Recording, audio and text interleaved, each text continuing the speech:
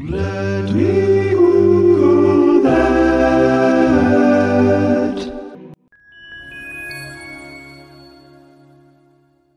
So other than the staple of ginger ale and the occasional Diet Coke, I don't really drink a lot of soda, and I really haven't had a wide variety of soda in a very long time. Even as a kid, I really didn't drink it that much, but if I had the choice, like if I went to a bowling alley or if I was at a friend's birthday, I was always a fan of the lemon lime sodas, like Sprite or 7-Up, and the latter I had pretty much all but forgotten about until I saw it mentioned on Reddit. So as we have often discovered on this show, there are indeed some very peculiar origin stories to many of our beloved beverages and breakfast cereals and snack foods, though not all of these things once contained mind-altering drugs, at least not intentionally. So even before we get to that, we have to investigate the claim that the soda's name, 7-Up, because it only contained 7 ingredients. And in fact, there are a lot of circulating theories about why it was named that.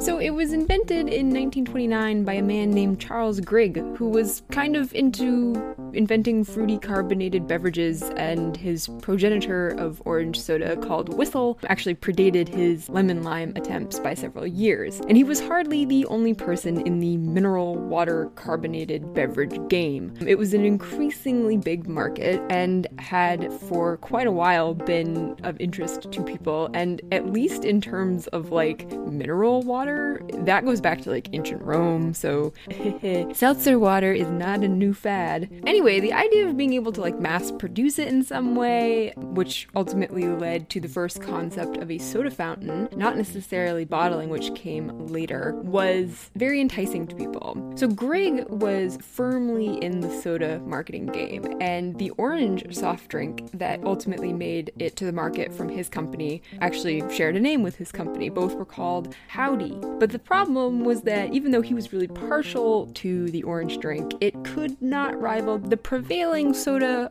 of that flavor on the market, which was Orange Crush. So instead, he started thinking about other concoctions that he could come up with. Specifically, what he realized was that while the lemon lime flavor was somewhat ubiquitous, there wasn't actually one dominant brand of it. Unlike Orange Crush, the other citrus soda didn't have one brand or type that was just totally unequivocally representing it. So Grigg set out to invent not just a lemon lime soda, but the lemon lime soda. And he also decided that while he was at it, he might as well try to really pull out all the stops in terms of making it competitive. He wanted to add an all-natural compound that was found in the springs that produced the glorious pure drinking water with which he could make the drink. And he thought that by doing this and then touting its purported health benefit, he would get an edge over the competition. So bib label lithiated lemon lime soda was no novelty beverage. It was good for you. Drink to your health. Of course, no matter how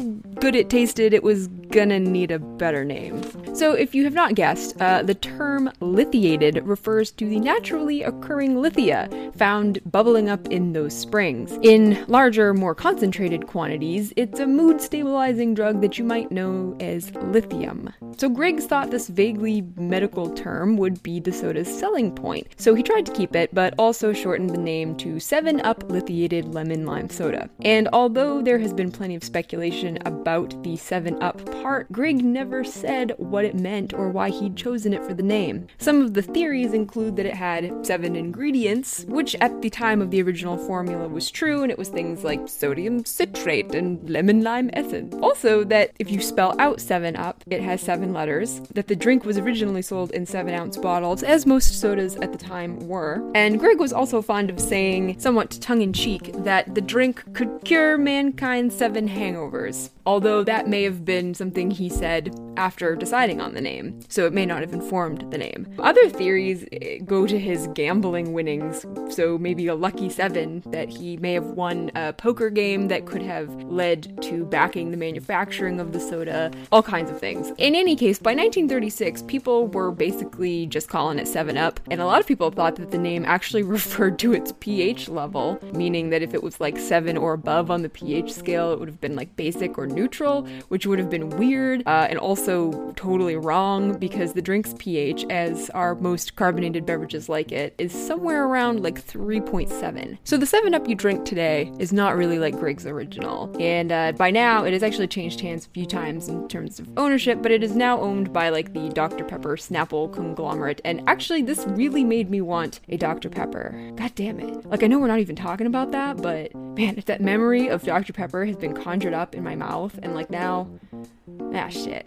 Anyway, back to 7-Up. So, its current iteration, the formula that you drink now, is not like Greg's original. And for one, it contains no lithium. But also, post-2006, it also stopped containing sodium citrate so that it could be labeled as 100% natural, which was debated, and then that label was ultimately dropped. But there have been a number of other varieties like retro and tropical and cherry and orange and raspberry and free, which had no sugar and no caffeine and basically nothing. I don't really know what it was other than just seltzer. And also in France, there was a mojito flavor.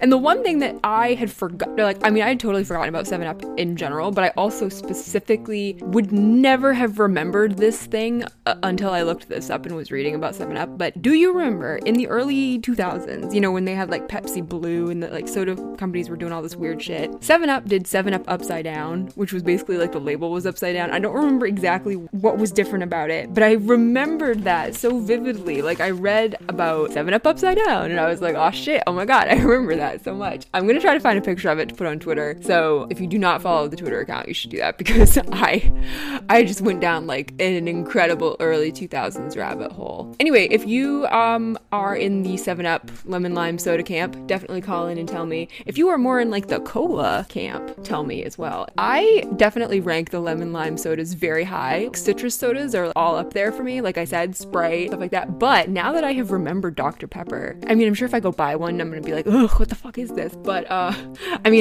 that's probably gonna be inching up higher on my list.